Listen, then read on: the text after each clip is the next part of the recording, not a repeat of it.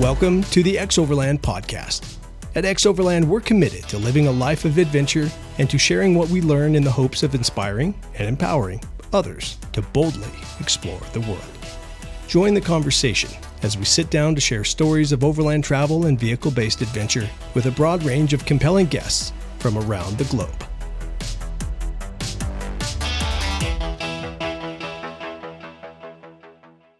Welcome, everybody, back to the X-Overland podcast. I'm your host, Jimmy Lewis, and with me today, I have Eric London of the BLM, the Bureau of Land Management. We're really excited to have Eric here. This podcast is going to take a look at BLM lands, especially in relation to recreational use. So, Eric, welcome to the podcast, man. It's great to have you here at the hangar, and thanks for joining us. Yeah, no problem. I'm glad to be here. I really appreciate the opportunity. Sweet. Well, we appreciate you coming on to the podcast to share everything you have to share about the BLM, what kind of recreational opportunities are there, and how people can enjoy those lands, take care of those lands, etc. And just for our listeners, maybe a little bit about like what your role is specifically with BLM and what area of Montana you're living in right now and where you're coming from that way. Okay. Yeah, absolutely. So my role is currently what is called an outdoor recreation planner. That's a temporary position right now because it's just what we call a detail. But what that does is that person they're the ones that come up with ideas for developing recreation sites, recreation facilities, recreational opportunities. Part of the BLM, Bureau of Land Management. I'm the rec planner for the Dillon Field Office, which is based in Dillon. My specific location is Ennis, Montana, which is a satellite office of the Dillon Field Office. Okay. So recreational planning. And I'm thinking too, like I know Montana well enough just to know, like, I want to say there's a lot of BLM land around that Dillon area. There is quite a bit of BLM land around the Dillon area, and it also borders Montana Fish, Wildlife, and Parks lands, National Forest lands, but it is by far the largest chunk around that area is BLM. And it's pretty common, like if you have a whole lot of BLM land in an area, then there'll be a field office and someone like yourself to be keeping an eye on things there or just managing it? Yes, we do have two recreation planners within the field office. And so our field office is kind of split in half. Mm-hmm. So the area that I focus on is mostly the Madison River area. Mm-hmm. And then on the other side of the Tobacco Roots and the Gravelly Range, our other recreation planner kind of manages that area, which is more close to Dillon and further west from Dillon. Okay.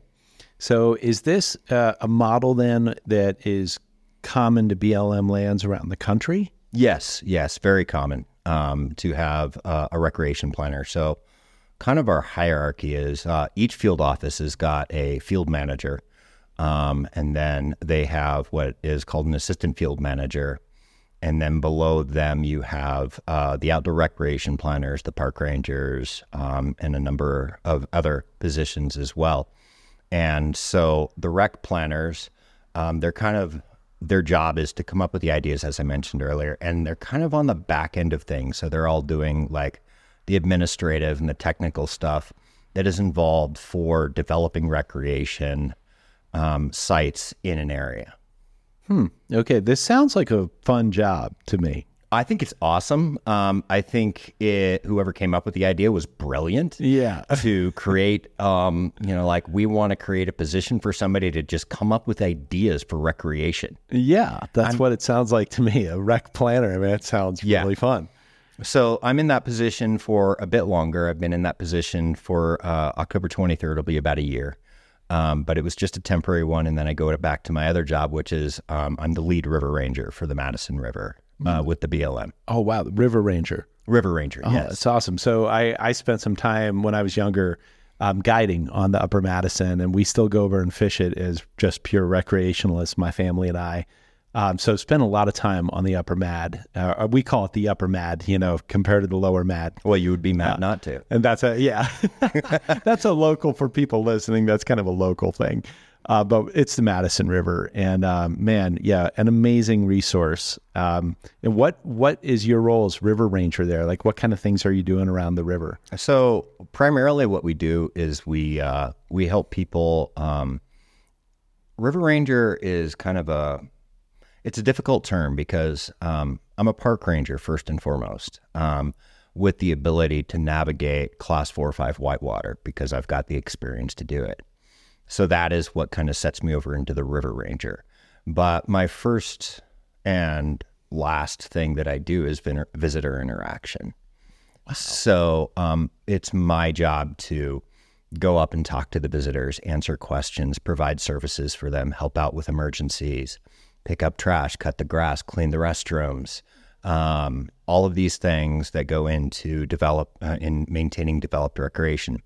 But with the river side of it, I also get to get on the water. Nice. So we've got 3 main sections that we kind of do get on the water with. So we've got the Upper Madison, which for those of us, those who are listening who are not familiar with the area, the Upper Madison is a section of the Madison River, which is south of Ennis, Montana. Mm-hmm. And then we've got the Bear Trap Canyon unit, Elite Metcalf Wilderness, which is class 4 or 5 whitewater, depending on river flows. And that's a 9-mile section. And then we've got the Lower Madison, which is basically from Warm Springs Deus and Boat Launch down to about Black's Ford. Mm-hmm. And this is all just so people know, this is getting close to the Missouri headwaters area, around Three Forks, Montana, ultimately when it gets all the way down to headwaters. So kind of an area famous for Lewis and Clark history and lots of recreational use. Yeah, tons and tons of recreational use. So as the river ranger, I'm responsible for patrolling via raft through Bear Trap Canyon. So that's impressive. I mean, Bear Trap Canyon is the real deal as far as whitewater. Oh, it is. You're just in there working that water. That's pretty dang impressive. Yeah. And so what we do when we go through there is we will, talk to visitors, talk to outfitters that are putting on at the river there. We'll clean up trash, navigating back and forth across the river. And he's like, oh, look, there's a shoe over there. We're going to go pick that up. Yeah. Then there's certain areas where we'll get out of the boats and do campsite inventories. So like, how has this area been impacted by people being here? We might go and look at an old fire ring and we're like, well, this one still hasn't been used for a while. And so, nature is reclaiming that area. And so by doing this, we fill out these forms called LAC reports, or lists of acceptable change. And that kind of evaluates how much has changed due to impact in the area.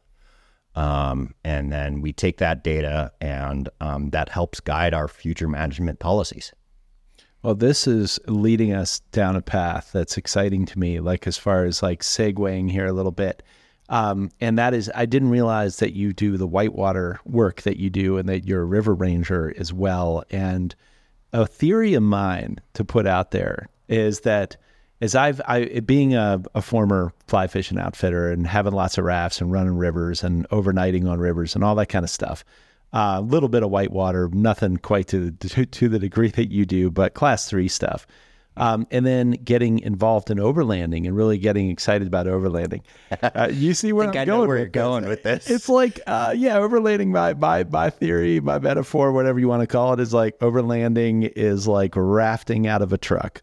That's exactly what it is. And, my wife and I have got our own raft set up, and we also are overlanders as well. Yeah. And it's amazing the parallels you can have between them. I mean, a pretty popular piece of equipment is a stove, like a camping stove, like Partner Steel or something like that. Right. And it's very popular with overlanders. It's also very popular with river runners. You bet. Yeah, the Cook Partner. Yeah, I know the one. Yeah, exactly.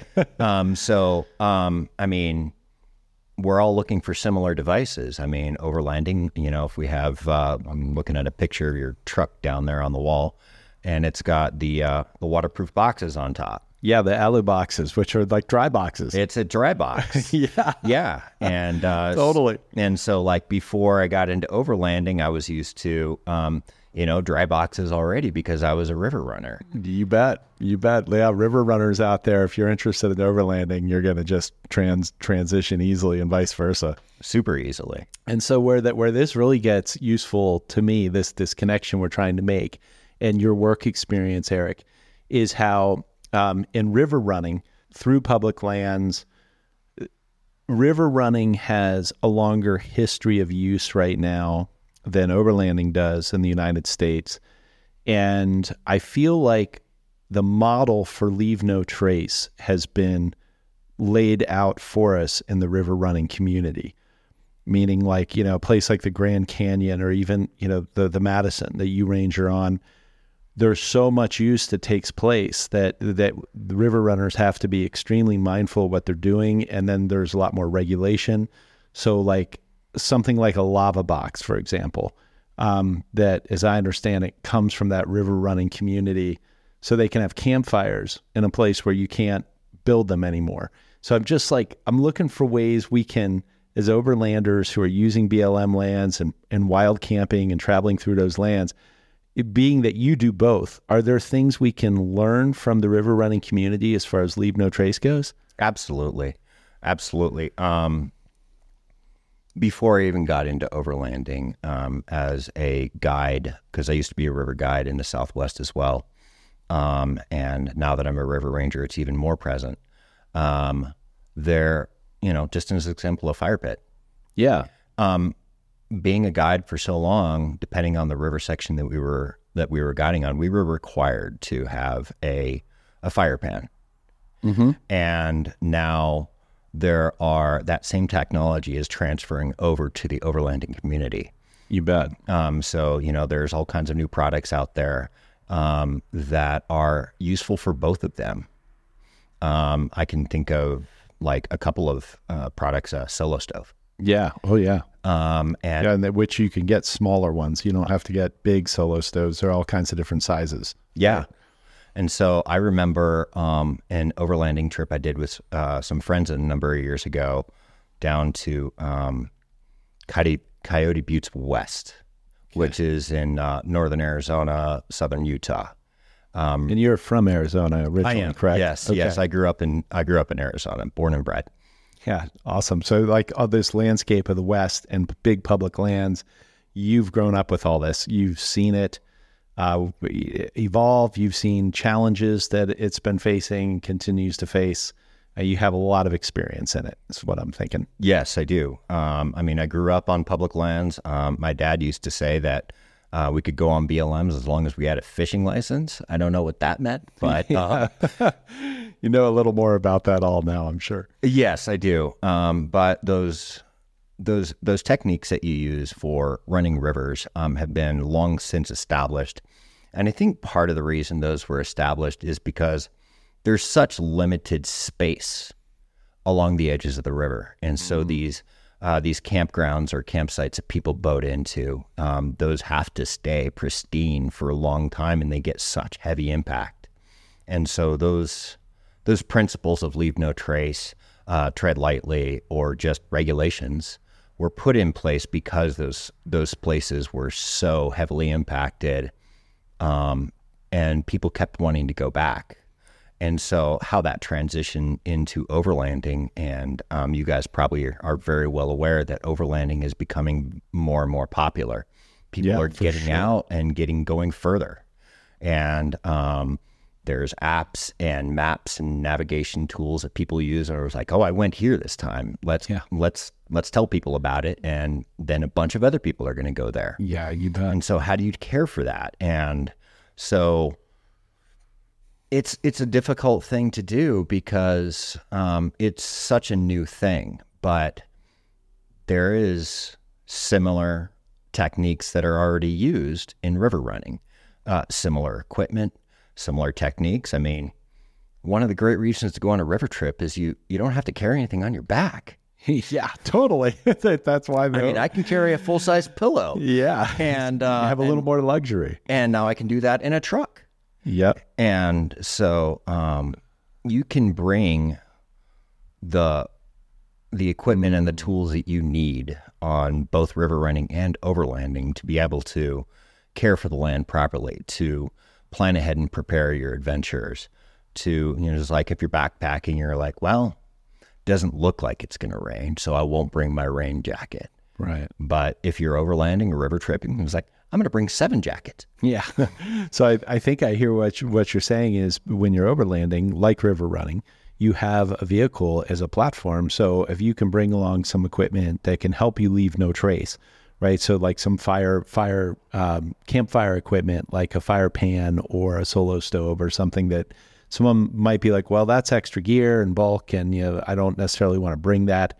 Another one I can think of is like a portable toilet. Those things allow you to have a really enjoyable camp and leave no trace when you drive away. Absolutely. So you just have more resources available to you. You're not stuck without the tools that you need to do it properly. You bet. But the great thing about leave no trace principles, tread lightly principles, is they are tailored for the type of activity. I mean, I don't even know how many types of leave no trace books there are that, you've got Western River Corridors, you've got hunting, you've got fishing, you've got horse packing, you've got all these things. And if there's a type of activity, there's probably some sort of manual for it. Yeah. Well, you brought up tread lightly, and that just triggered a memory for me of sitting down here with Matt Caldwell a couple different times. Who's executive director of Tread Lightly, and super guy. And we talked a lot about, in the first podcast, we just talked about like an overview of Tread Lightly principles. And then in the second one, this was kind of funny, but very needed. We call it the poop podcast episode. And I asked Matt to be on that as the executive director of Tread Lightly, and he graciously accepted and offered a lot of intel as far as like that issue on all kinds of public lands, really, and how we might address it. So to me, that's another river running area where they have figured out a means of handling human waste. We talked about campfires and but human excrement and dealing with body waste, in a high use area. How is the BLM approaching that in the overlanding community and wild camping? And what are your thoughts on that? So we don't really have a set. Before we go there, I think I would need to probably address multi-use. Right. So what multi-use is BLM lands are managed in a multi-use fashion. So we don't put precedent of any type of activity over a different type of activity for general BLM lands. So you can go on a dirt bike, you can go on a mountain bike, you could hike, you could take a horse. But what we do for like human waste and stuff like that is we just try to adhere to like principles of leave no trace and tread lightly, and we try to educate the public about that. And so, for an example, in areas where it's more sensitive for impact, we advocate for, poop containers, like whether it's a rocket box, or a luggable loo, royal flush. There's a whole lot of options though for there people. There are the Scat Packers, my wife's favorite title. We have the fancy Laveo dry flush, but it has changed our world as a family. My wife is always like, "Can I tell you how much I love this piece of gear?" And I'm like, "Keep telling me," because it wasn't cheap, but it's worth it.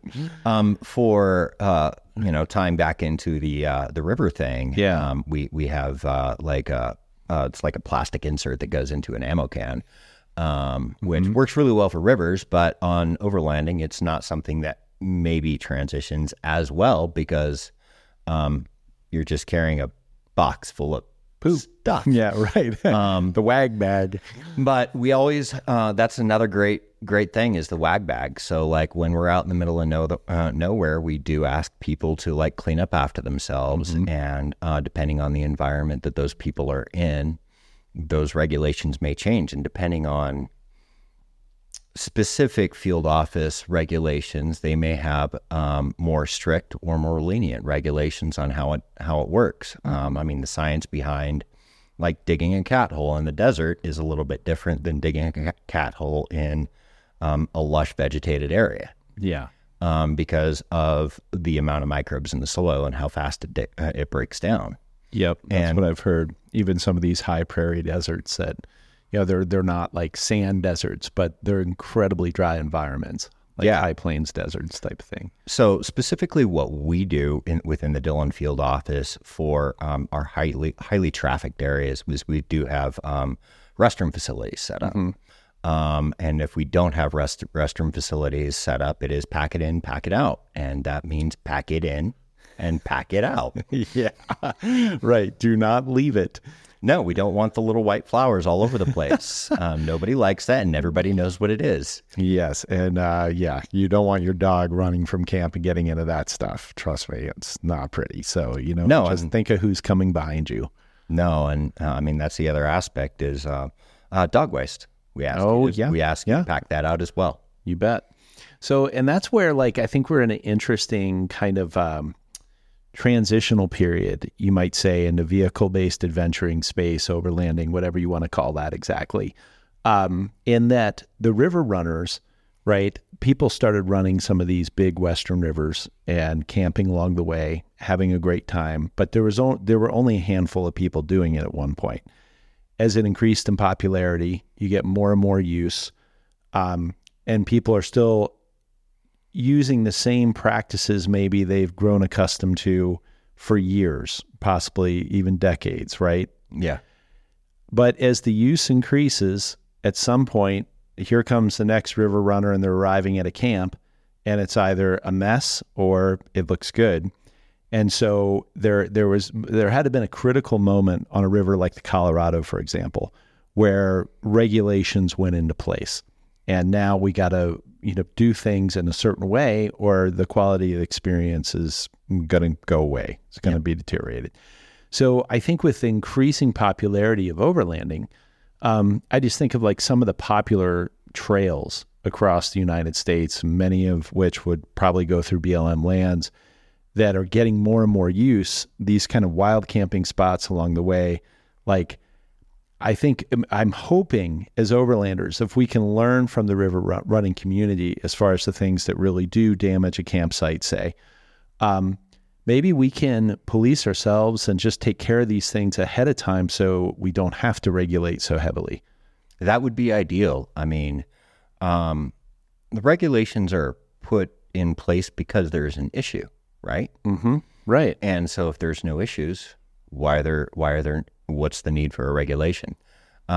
So if there's a restriction against human waste, in this particular area, you have to pack out all human waste and your toilet paper. What happened in that area to put that regulation in place? Was it because it was too many people in the area and it was too impacted? Or was there a discovery of a certain type of species of plant or animal or something like that? That's an interesting that might be impacted by that waste being around. I mean, we put all kinds of really strange stuff into our bodies. Yeah. And a lot of it comes out. And how detrimental is that to the environment, to the local wildlife, to other people using that?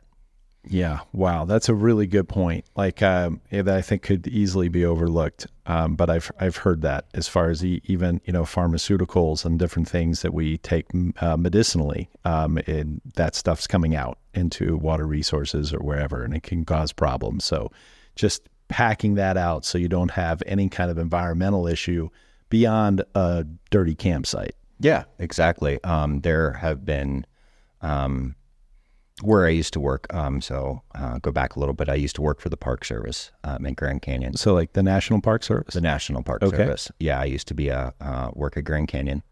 And one of the things that they had in place was they had a restriction. You couldn't have dogs on the trails. And a lot of people complained on that. But one of the big reasons is because of the food, the dog food. And so the dog eat the food, they poop it out. And then the native animals in the area, they smell that and they're going to stay away from it. So it's driving some of those native animals out of the area. Okay. These things that people wouldn't necessarily consider. Yeah. So that And by no means am I an expert on that type of stuff. But. Yeah. But you know enough to know that like there are potential issues with that, and these are some things that can crop up. Yeah. When I'm out running trails, the last thing I want or need are distractions. OnX Off-Road's in-dash allows me to stay present when I'm making my way down a trail. Navigate hands-free with off-road maps in your vehicle's dash, travel safer, and see the trails and landscapes come to life using OnX Off-Road with CarPlay or Android Auto. Access your saved offline maps to go farther without worrying about cell coverage. For vehicles compatible with Apple CarPlay or Android Auto, simply plug your phone into your dash unit, select CarPlay/AA from your menu, tap OnX, and go.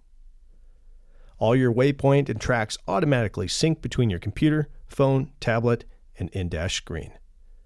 Plan your next adventure on your computer at home, and then take your maps with you on the trail with in-dash. And so you mentioned working for the National Park Service, and it brings me back around to something I wanted to address at the beginning of the conversation, Eric. And that is, for people listening and for myself even, there are lots of different agencies of federal land, like managing federal land or different types of federal land. And there still might be some people who are like, BLM, what is that exactly compared to, say, National Forest? Could you just give us like a really like broad view of where the BLM fits among other national land agencies? Yeah, absolutely. Okay. So the BLM, Bureau of Land Management, is a federal agency administered under the Department of the Interior.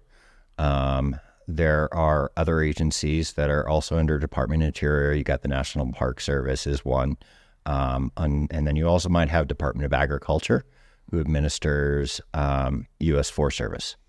And so basically the difference between these is the mission of these different agencies.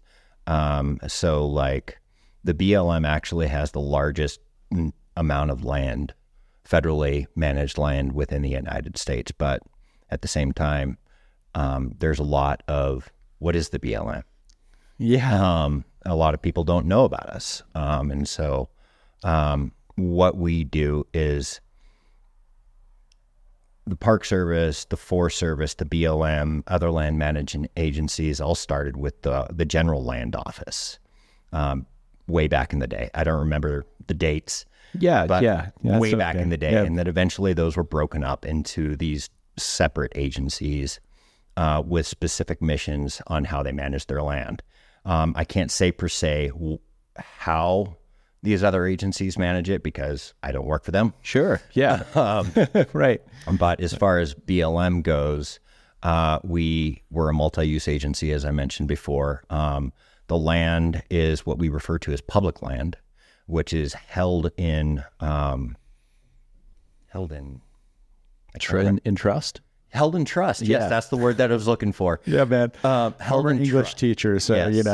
Got the words. Held in trust for the people of the United States by the federal government. And so what we do is we protect, we preserve, we use the land. We make it accessible to all public land users. So whether that's the average person going out on the weekend and going for a hike, or if it's a rancher running his cows. Mm-hmm. So that's what the BLM does is we just kind of hold it and we manage it and we try to preserve it while still being able to have it open and usable for the public. Man, that is an enormous task, Eric. Yeah. Huge respect to you and everybody who works for the BLM and does that awesome work to create recreational opportunities for all of us, and not just Americans, but people traveling here as well on those public lands. And you mentioned a fact I didn't realize, that the BLM manages more land, has more land, right, under its care than any other agency. Yes. Yeah. So it's a massive amount of land. And, I'm thinking about how, since I started doing the podcast with Ex Overland, had the privilege of talking with lots of overlanders with years of experience traveling the world. Like they're full time and they're crossing borders and they're literally just, traveling the world out of their vehicles. And there hasn't been a single one of them who hasn't said that the best place on earth for overlanding is the American West.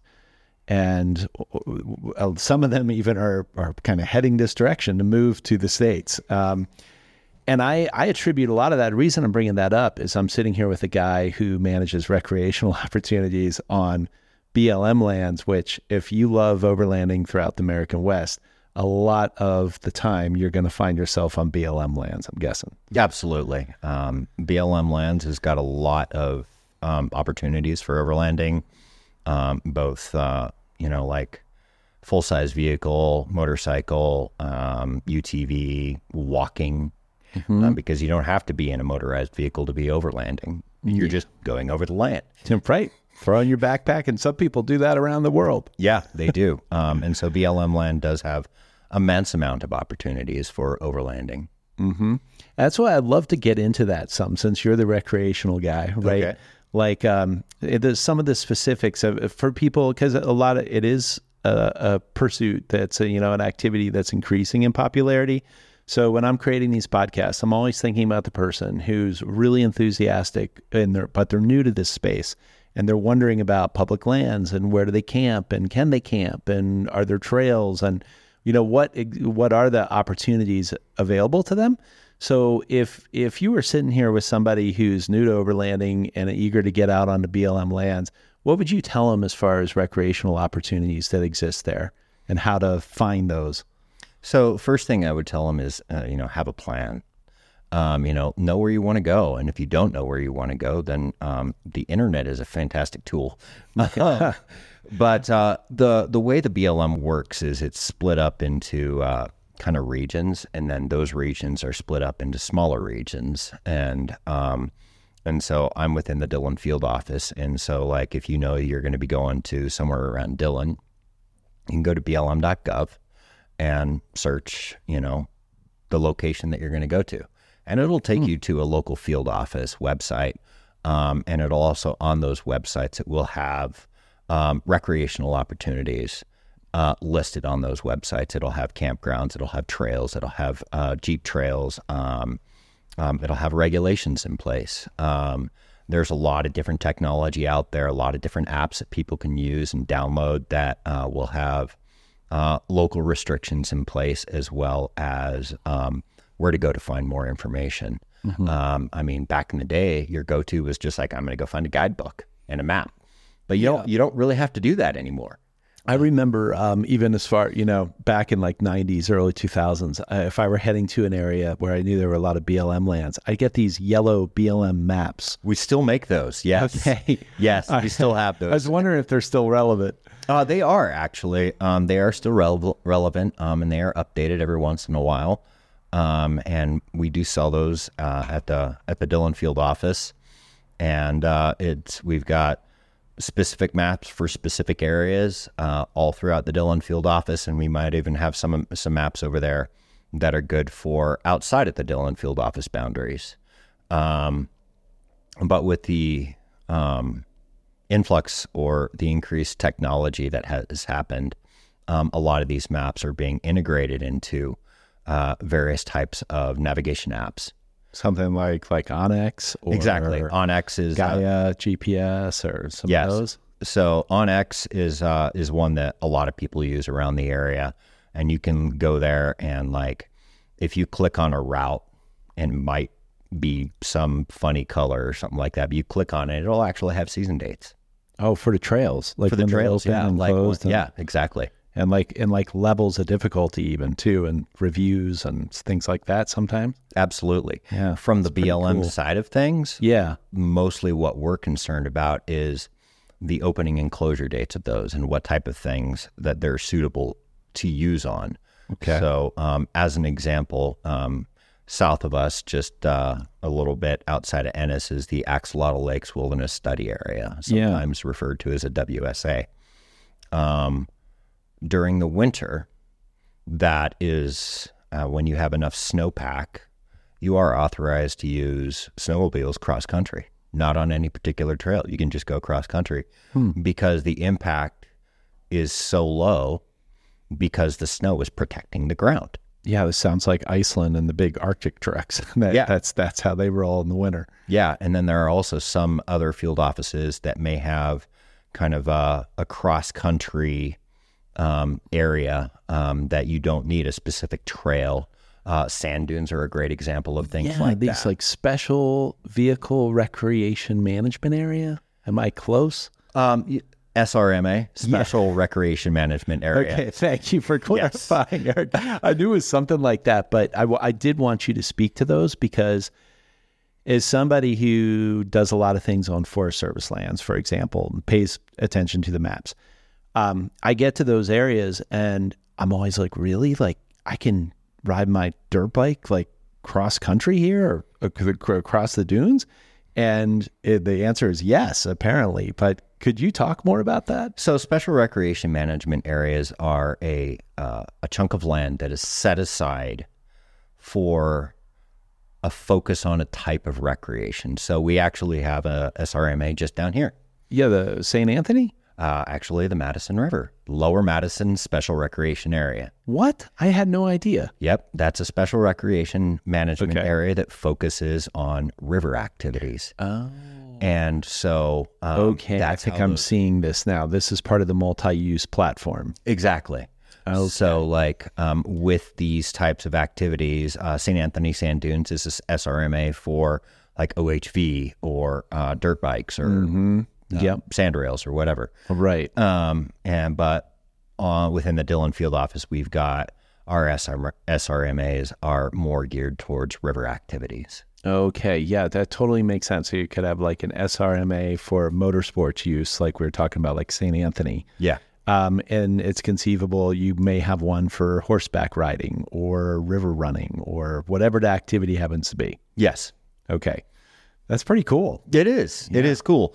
And it enables us to kind of shift our focus a little bit on how we manage those areas. Like if we have a set area that is a special recreation management area for river operations, then it really enables us to kind of shift our focus into developing those river operations. Really cool to me. Like as a motorsports guy, and I'm also, like we talk river runner, fly fisher. I like multi-use. I like lots of different sports. Yeah, absolutely. I can never decide what I want to do each day. Either. That's one of the challenges. I mean, I remember when I was a kid, I just like my goal in life is to open up my garage and it was like, what do I want to do today? Right over there, the anxiety of choosing. What do I do? But as someone who enjoys motorsports, for example, rides dirt bikes and uses four-wheel drive vehicles, etc., like to know now, to have the overarching view of the BLM, their multi-use principle, right? Mm-hmm. And then to know when I go to somewhere like St. Anthony and I'm in the designated area of special recreation management area for motorized use on the sand dunes, it relieves a lot of anxiety, honestly, Eric, for me, because I realize like the land agency is saying, here's a special area for you to do your thing. Absolutely. So enjoy yourself. Yeah. I mean, we want people using the resource. And if we can set aside that area to do that, then we're achieving a lot of goals at the same time. Yes, you can do that here. Yes, you can go explore. Yes, you can learn how to dig your vehicle out of sand. That's so cool. Yeah. So yeah, we want people to use those resources.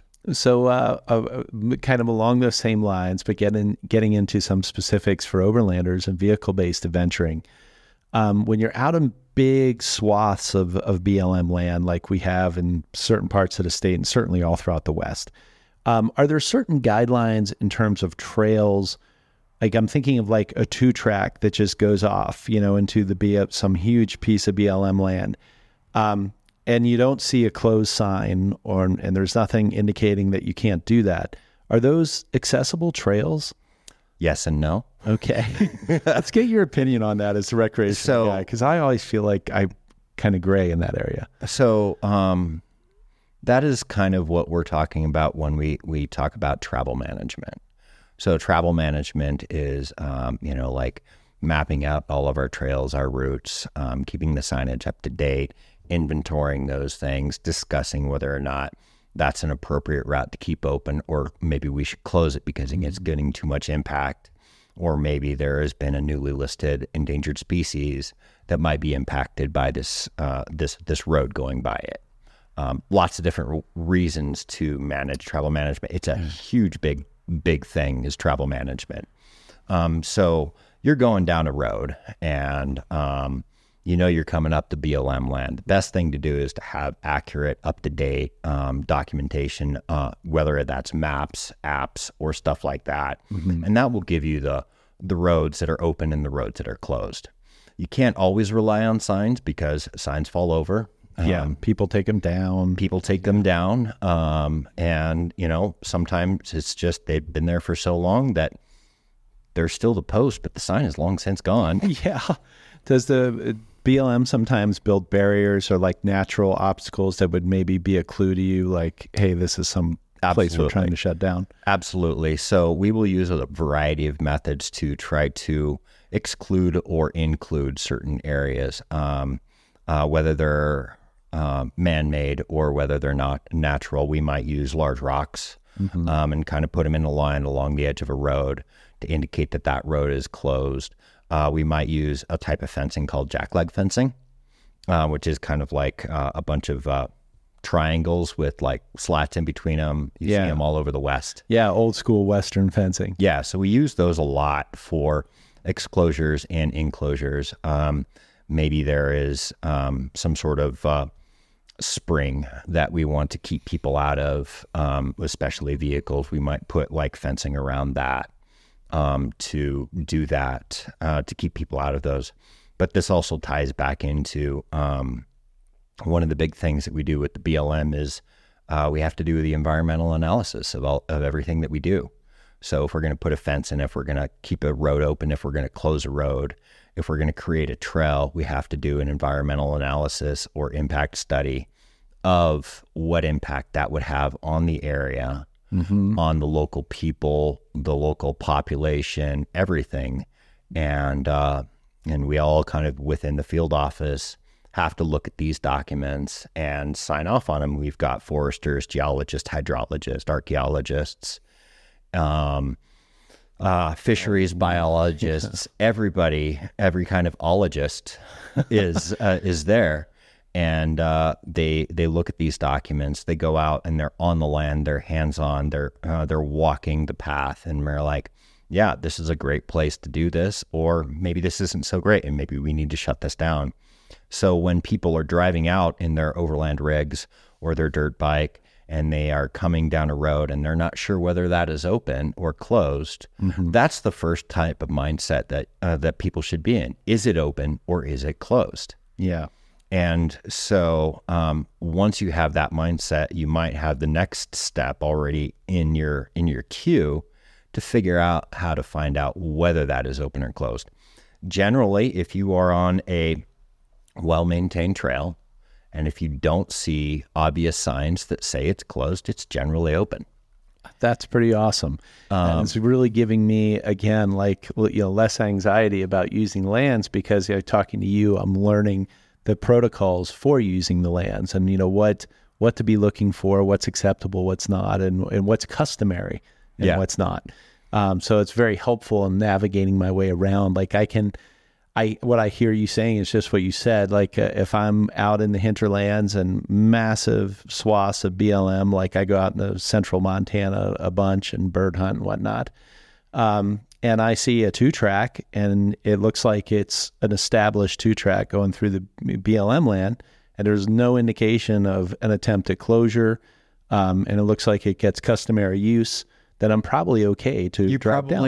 You are. And then there's going to be always exceptions to that rule. We were out at Revenue Flats the other weekend doing a cleanup, and I noticed that there was a 2-track that was well established and had lots of traffic on it, and laying down on the ground right in the middle of it is a road closed sign. Oh, yeah. So it had just fallen over. And the other aspect about closures is knowing what type of land you're in. So, especially for vehicle, motorized, technology-based travel, like if you're on your foot, you can pretty much go anywhere.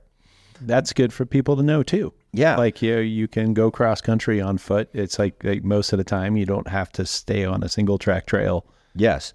But there are certain areas that we have, at least one area within the Dillon Field Office. It's a Bear Trap Canyon unit of Lee Metcalf Wilderness. Mm-hmm. And so wilderness designation, no motorized, no vehicular, no technological travel at all. No Bicycles. Oh, yeah. Okay. So, and that I was going to ask you, like technological. So what would fall under that? And I'm hearing like a pedal bicycle. No pedal bicycles, no wheels. Gotcha. No wheels, no pogo sticks. Yeah, nothing that's advanced our travel by means of technology. Yeah, I mean, also that puts restrictions on various other types of technology as well. Like if we are doing a trail clearing operation within designated wilderness, we can't use chainsaws. Mm-hmm. So it's all hand saws. Wow. Yeah.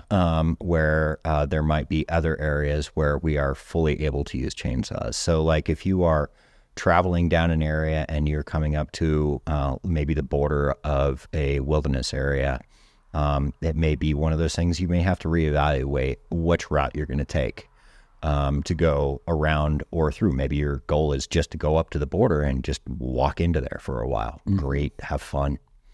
Yeah, cool. And I think you're the right guy to ask this question. It's just the question that's popping into my mind. Okay. For the wilderness areas where there's no technological travel authorized, right? Is there any permitting for somebody, say, who's handicapped or has a disability in those contexts that you know of? There are situations, I can't say for certain all of the ins and outs of that, but there are exceptions for travel into designated wilderness, like emergency services, things like that. They might be able to do that. But it all depends on what the classification of the device that individual might be using. So if somebody is, is it a wheelchair or is it a UTV? Yeah, right. Is it a motorcycle or is it a mobility device? Just strictly something to help someone. So that's always a super. That's a super gray area. It's kind of a case-by-case basis. Yeah, it's a case-by-case basis. Well, thanks for answering that. Like that's just something that popped into my brain. I was kind of curious about. Yeah, we never want to discourage people from using their public lands, but we also want to make sure that that land is accessible to people with disabilities.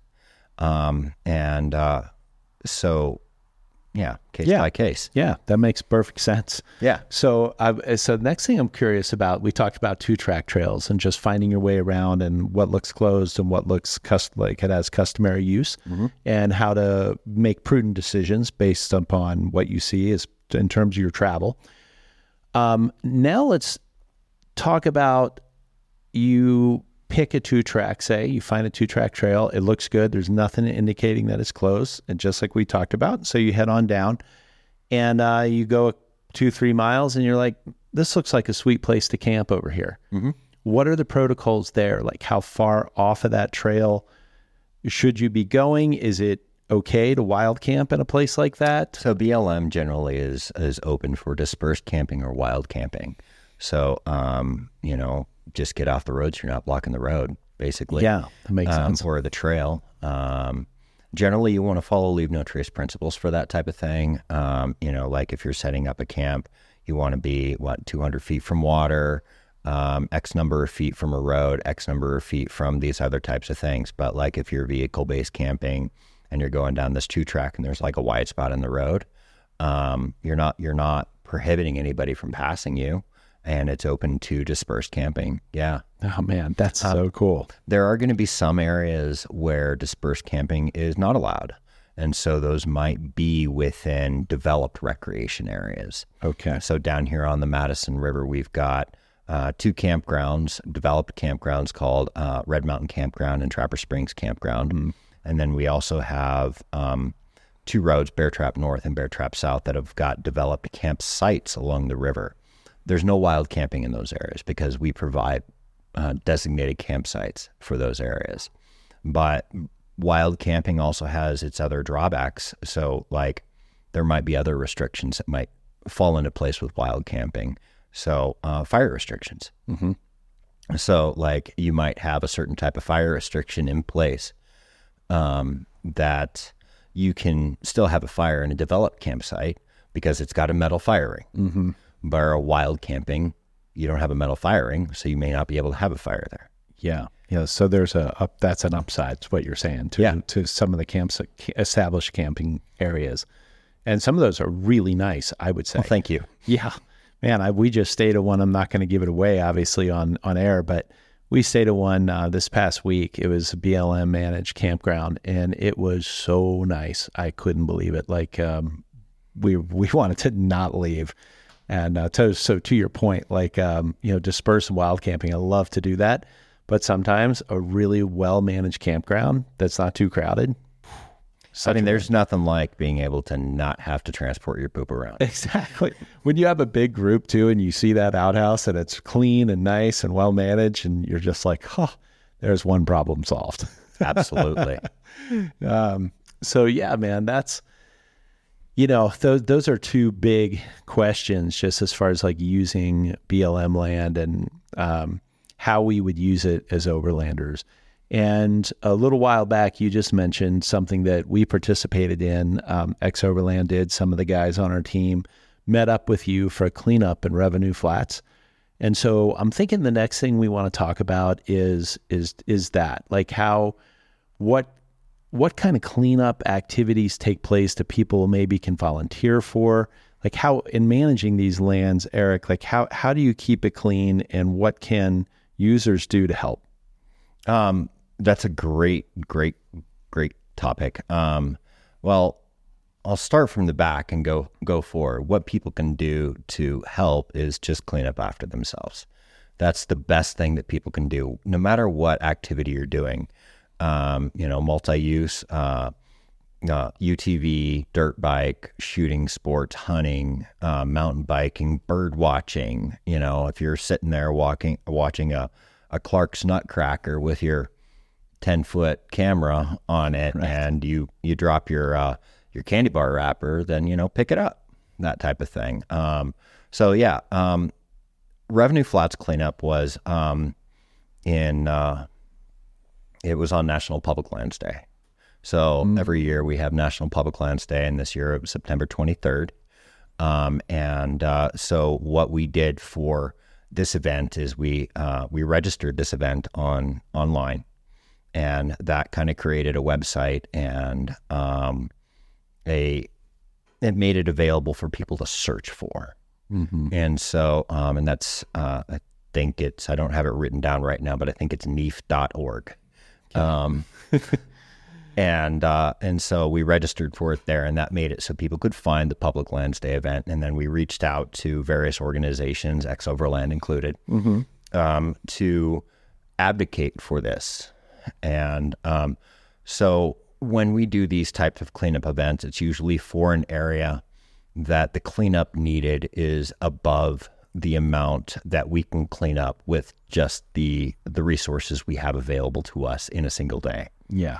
And so like for this event, when we took all the trash to the dump, we had like 43 bags, full size, 55-gallon bags of trash. Wow. Truck bed, a stove, like a gas. Truck bed was part of the trash. Yes. Oh God. Yeah, like a truck bed, a gas stove, several pieces of just large pieces of metal. So it sounds like I when I look around in some of the trash piles too, I've seen on public lands, it's like people are using it as a dumping site, literally. We have had that happen, and it is something that we continue to try to discourage, and we continue to try to make sure that these lands stay clean for everybody to use them. And so part of our daily tasks or weekly tasks that we do and the staff does that are out in the field is we go out and we patrol these areas. And if we go out and we're like, okay, so this area needs some cleanup, I'm going to spend some time cleaning up this area today. And then I'll move on to the next area. Okay. And then like the cleanup we participated in here recently, that's a case, like you were saying, in which as an agent for the BLM, you go, whoa, this is going to take a lot more manpower than me and another partner. So let's try to organize some volunteers on a volunteer day to come out and help us. Yes. And Revenue Flats is a unique area where it is such a good definition of multi-use.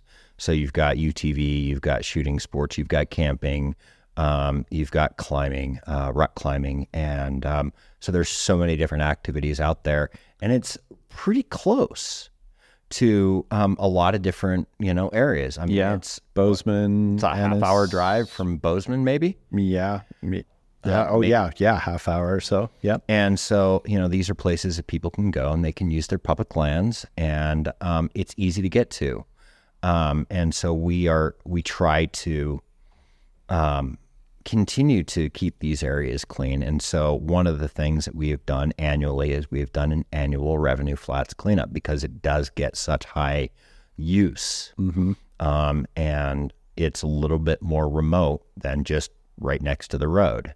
And so we'll organize these events. But these National Public Land Day events are not just limited to cleanups. They can be all kinds of things. There was another cleanup that I think I saw happening where they were doing fisheries work. And so volunteers could come out. Habitat restoration, invasive weeds. Okay.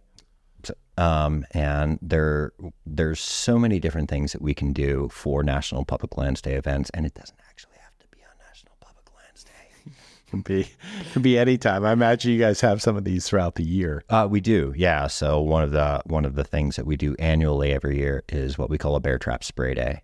Uh-huh. And so that's when we get volunteers, different agencies together, and we go down and we hike down both sides of like Bear Trap Canyon, starting from like Trapper Springs and Warm Springs area, and we spray invasive weeds to try to mitigate that. And it's made a huge impact on how much we've been able to let the native plants come back, and those invasives are starting to not be as prevalent. Yeah, I know. Like invasive weeds, I mean, for a lot of people maybe new to the overlanding space, like that's something they may not be aware of, is, how seeds, if you're bringing them from one place to the other, usually when a place gets more use, animals, dogs, vehicles, they get mud, the mud captures non-native seeds, and then it spreads invasive weeds. So that can be a big problem the more use you have in an area, and that's something else you can do, is get out there and help control that. Yeah, and you can also wash your truck. Yeah, before you head in, right? Yeah, wash your truck before you head in, and wash your truck when you head out. Yeah. Leave those plants where they belong.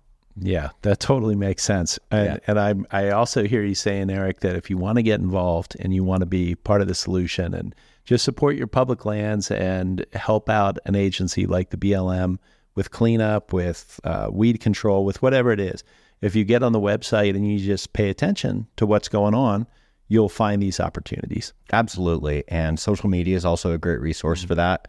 The BLM, at least the Montana Dakotas, which is the region that we are in here, has its own Facebook page. So coming up to the event for the Revenue Flats, we did have a reoccurring post every once in a while, every few days or every 3 days or something like that, to advocate for this event that happened. So social media, NEAF.org. There's all kinds of different avenues where you can research and find out about Public Lands Day events that are going on nearby you, or how you can come out and help protect your public lands, because it is your public lands. It is our public lands. It's everybody's public lands. Yeah. But so you have buy-in and own it and enjoy it. Yeah. So something that we do for our podcast is we do extensive show notes after the show. So I'll listen through the podcast and I'll create a set of show notes so people who may not want to listen to the whole thing but want to grab some information from the podcast can jump on our show notes on our website. So all the little things that we were just talking about, all the links, places to go, resources, I can put in the show notes. Okay. So I would definitely check in with you with an email again after this and just have you send me any links that you want in those show notes. That's great. because I don't remember exact website addresses right now. Yeah. Neither do I. That's what show notes are for. Well, Eric, thank you so much for your time and coming out here today on a Friday. It's a beautiful fall day. You could be out there having a great time, enjoying yourself. And you came in here and spent time with us to share what people really can benefit knowing about the BLM. And I appreciate you doing that. Of course, no problem. Thanks for having me. Awesome, man. I hope to see you out in the field since we're in the same area and I recreate in a lot of those places. Now I'm going to be looking for you. All right, do it. Okay. Hey, folks, thanks for joining us again on the X Overland podcast. This was a good one. Learned a lot. And just remember, for all things X Overland, go to xoverland.com and there is a bevy of resources involving overlanding in the outdoors right there. Thank you, and we'll see you next time. Thank you so much for joining us. And if you enjoyed the podcast, please subscribe and leave us a review. It really helps. We appreciate your support. And until next time, stay adventurous.